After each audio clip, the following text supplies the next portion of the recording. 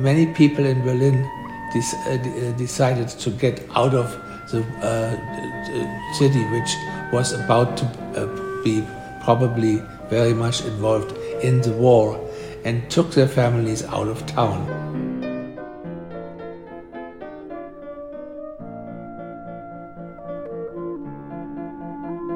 My grandfather said, let's go to the east. We have a place where you can stay in the east, and you stay there and wait till the war is over.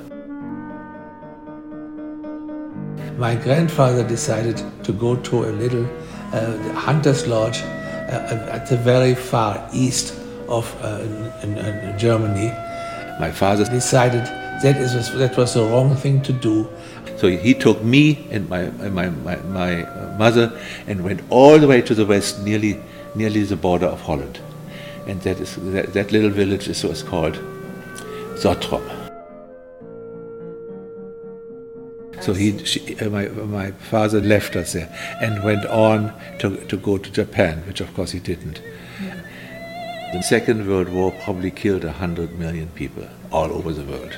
But at the same time, life went on in the most funny fashion in every single family unit. And we were one of those family units in which all that life went on.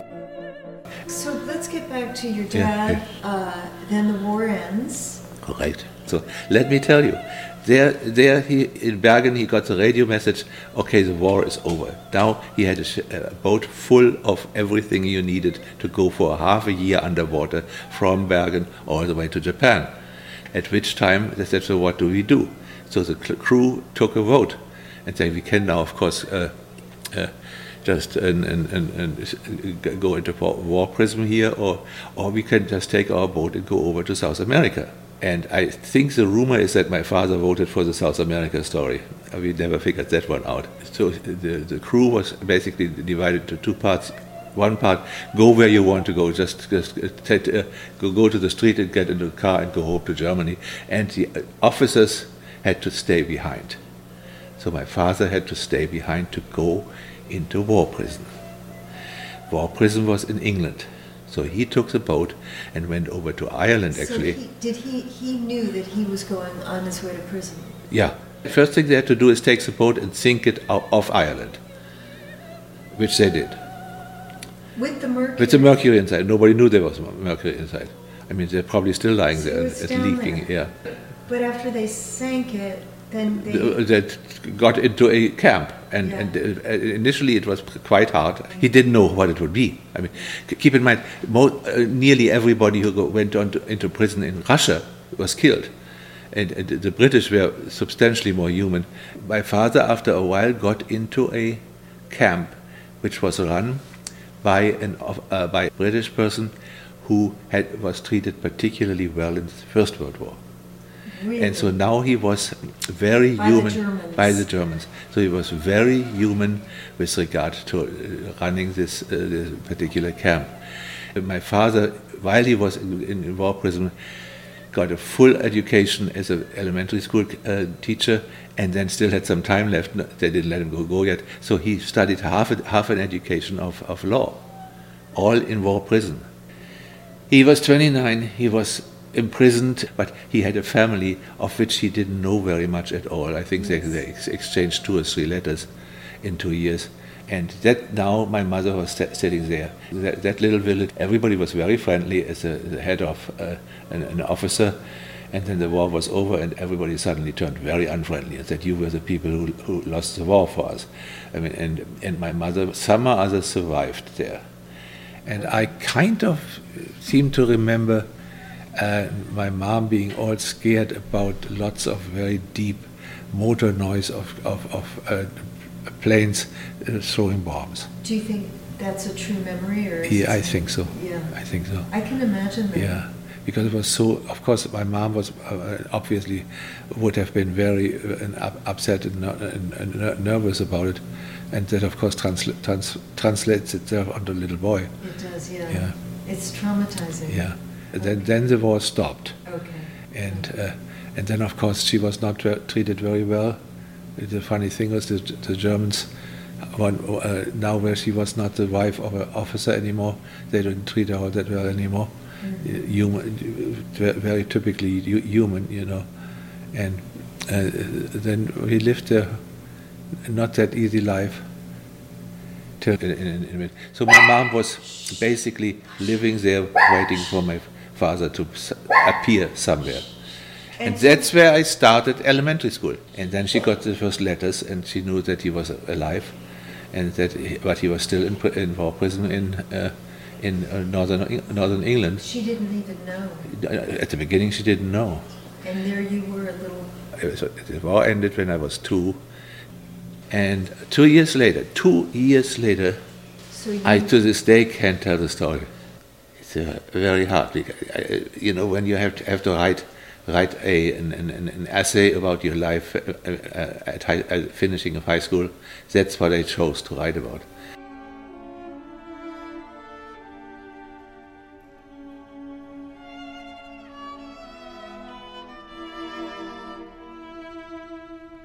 That one day I was sitting on the ground in a farmhouse in Zottrum when a big truck came by, and a whole bunch of people jumped off, and one guy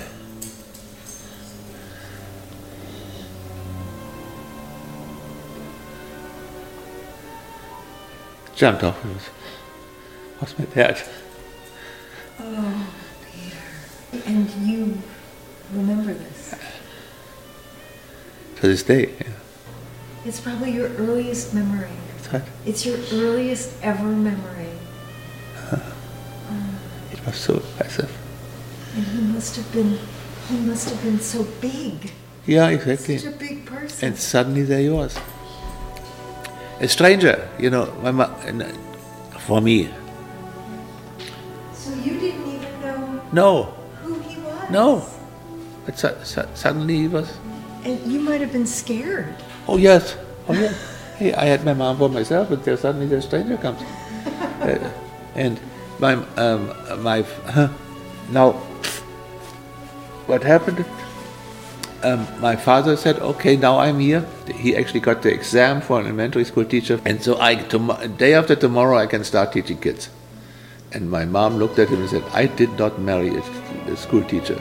And so, my father went every week. He went from Zottrum to Hamburg, where he studied law, finished law, and then later on there is something which only very few universities do: a doctorate in law. And he became a specialist in pension plans for corporations. And then at some point we moved to Hamburg. What part of Hamburg did you move to? Into a 4-story high, one of those Backsteingebäude in Hamburg, which is in the eastern part of Hamburg. And now, at that time, there I met 2 people, Heiko and Michael. Yeah, exactly. Yeah. So that's how that connects. Amazing. Yeah. Okay. So, do you remember what kind of place you lived? Was it a... Yes. Was it a... It was, you know, the German way that you always have a dealer, a room where everything comes into. There was a dealer and two bedrooms here. And pretty simple, but we had a place to live. And what was your most colorful memory of, like, what kinds of games did you play? Us 3, Michael, Heiko and me, decided to build up a community which had money, which had ownership. You own the car and you can buy it from somebody else. We basically invented a society. Did you have a name for your society? Yeah, the Viking Club. Viking was the little cars were called the Viking cars, and so we were the Viking club. And if you ask Heiko today or Michael, and what do you know about the Viking club? You will open a floodgate like right now with us.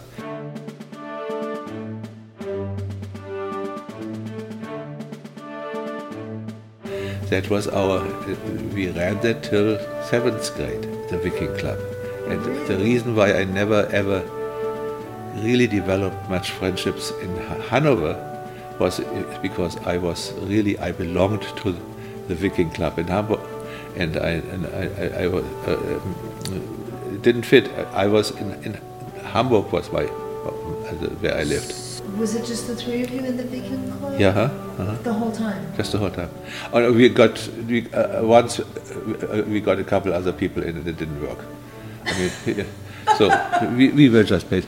And we also found out that, if you can have a central bank where you can print money, it doesn't work either, because I remember one weekend I was just doing nothing else but printing, writing down little things which were 100 marks.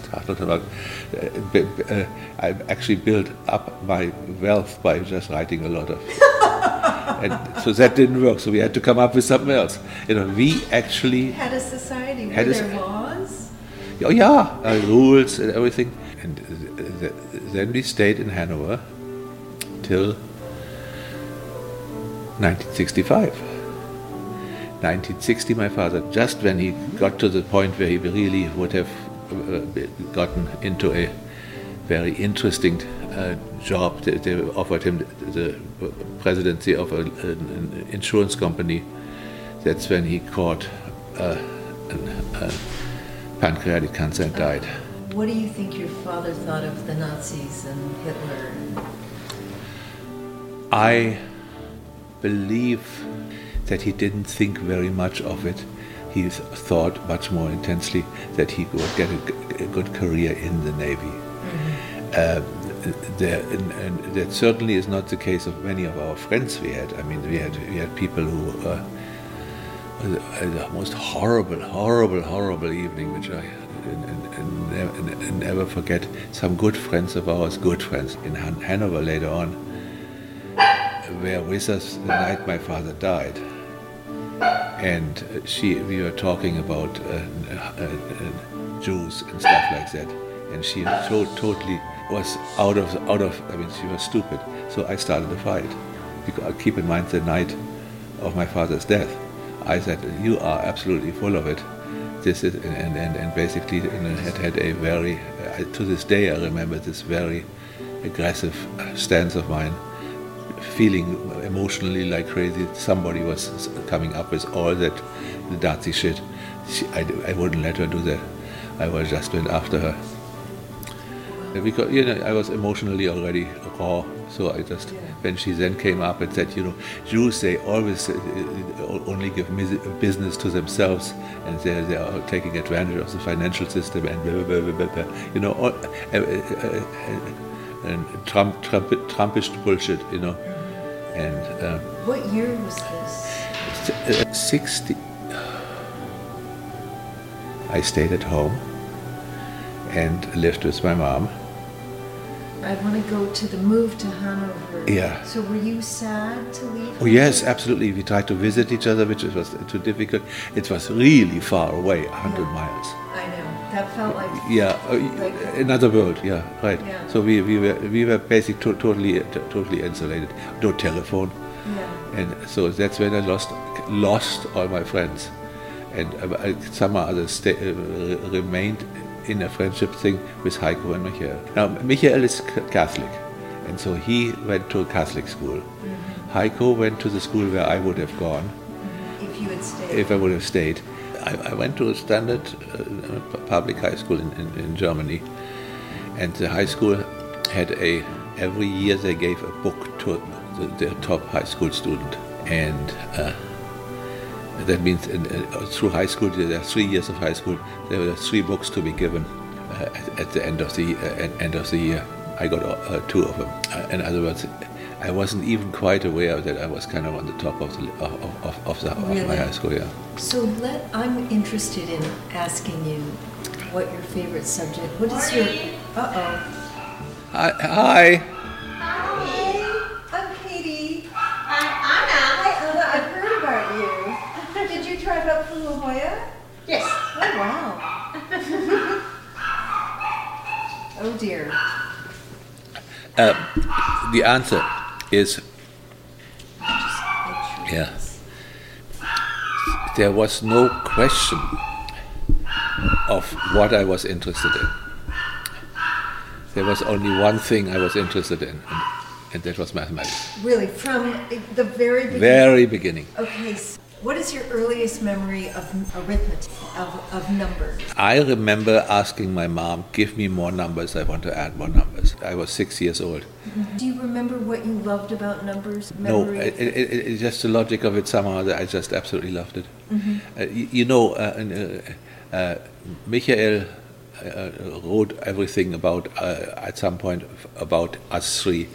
And he said, I was driving everybody crazy because when we had anything to do in school which we had to do, I was done with it. It was in no time, and then I made everybody mad because I was talking about something else.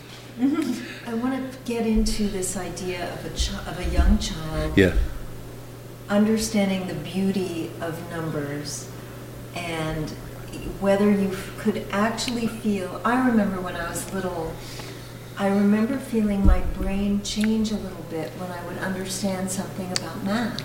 Yeah. Could you actually feel your brain? Oh yes, very much so. I mean, so can you describe that? No, it was just that things became very, very clear very fast.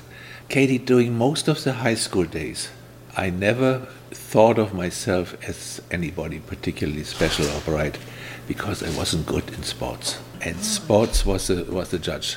I mean, you know the joke about my graduation. In graduation in Germany, everybody gets a mündlichen, oral test, except for a few who get as a prize that they don't have to go to the oral. And I didn't have to go to the oral as a prize. The physical education teacher came to me in those days. They said already, Mr. Preuss, I just want you to know, I've given you a D in sports because your grades are so good, and I didn't want to have an F in there. Oh, wow. Yeah. So tell me more about feeling low self-esteem vis-a-vis sports. I think my mom didn't understand how to and enthuse me about sports whatsoever. Mm-hmm. I mean, there's so many things I could have done. Like I don't know why I didn't try any sports. I didn't try any sports. She didn't encourage it. And your dad had already died. Yeah. Also before, when my dad had to build a career and was very busy, right. It would have been my mom. Did he teach you how to throw a ball? No. Yeah. Never. Never. And that's tough on a little boy. It was music was different. I mean, I was ended up playing the drums, doing stuff. But in sports, I don't know why I was so totally uninterested in. And I mean, it's hurting me now because I really should do exercise and I don't. Well, and you lived in your head. Yeah. You were very much a brainiac. And also, I did get acknowledgement, like for example, in certain math things. I gave my class a lecture the day before about what we will be tested the next day. I was giving that lecture. You were the TA. I was a TA. Oh my! In high school. In high school. And did you not understand why the others didn't grasp it as quickly as you did? No, because I did feel inferior because they were the stars. The sports stars. Sports stars. Wow! And did they make fun of you? No, but they didn't choose me when they made a team. They needed two teams to fight each other. I was not chosen. Like I remember one thing where everybody got their grades, so everybody had to run 100 meters. When I had to run 100 meters, one of them ran backwards in front of me. Really good for your ego. And what was it that, when your dad was still alive, what made him proud of you? I'm sure my father was very proud. And something happened, I remember, it's just wonderful. When I was about 15, I think it must have been, I suddenly caught on to Go. And when my father came home at night, he said, okay, want to have a game of Go? You know that big wardrobe in our bedroom in La Jolla? On top of it was a Go board. So I climbed up there, got the Go board down, and my father and I played a game of Go. And that was till he died. Till he died. I mean, that was our common. Until he died, really? Yeah. Every night? Pretty much. Every time we had a chance, we played Go. Not chess. And did you understand what an exotic thing that was to do? Yeah, in a way. I mean, did he explain to you, okay, I learned this from these Japanese guys, and it isn't really a German game? Probably not very much, but. Do you know where he got the Go set? From the Japanese? Did they give him? No. What they did, they got a broomstick and cut it into little pieces. No. Yes. And threw half of them into black ink and another not in black ink. Wait, who got the broomstick? In war prison. Really? And was that the set that he brought home? Somehow, yes, and that is something. Wait, you had Go pieces made of a broomstick? Yeah. And you remember it? I remember it. I had a model building shop, basically, where I built models out of cartoons. I did all kinds of stuff like that. I was not interested, but that stuff didn't interest me. You mean you built models? There is something which they have in Germany, that you cut pieces out, you fold them in some fashion, very complicated. I mean, there's just hundreds of pieces, and then you build a model about this size with all kinds of detail. I loved it. I built, I don't know how many of those. So you loved puzzles? Yeah. And how old were you when you kind of understood that you wanted to do something math related for the rest of your life? I don't know. I remember one thing shortly before the end of high school. My math teacher, whom I loved, that was Jakisch. First name I don't know. His last name Jakisch, and he also had only one leg left after the war. That means he was walking a little bit funny. And whenever I walked with him and talked about something, after a little while I was in the same rhythm. Very embarrassing, but no. He asked every one of us, and during a class, he whispered to every one of them, so what would you like me to test you on when you go into the mündliche, and what area of mathematics? And instead, I remember, instead of him telling one of the things which he taught us, I said, you know, I'm really interested in the fact that if you say 2 times 2 is 4, if you say 2 plus 2 is 4, and I basically laid out a somewhat alternate algebraic rule set, and so how can you extrapolate that one? So I basically taught him about another idea. And did you understand that you had a very sophisticated grasp? Yeah, but also one of my school buddies was similar, funnily. Who was that? Steffen Timmern. Later on we became very good friends in college, but during high school we were competing like hell. Yeah. And so when there were 2 ways to do something, he did one normally and I did the other. But this was what I loved to do.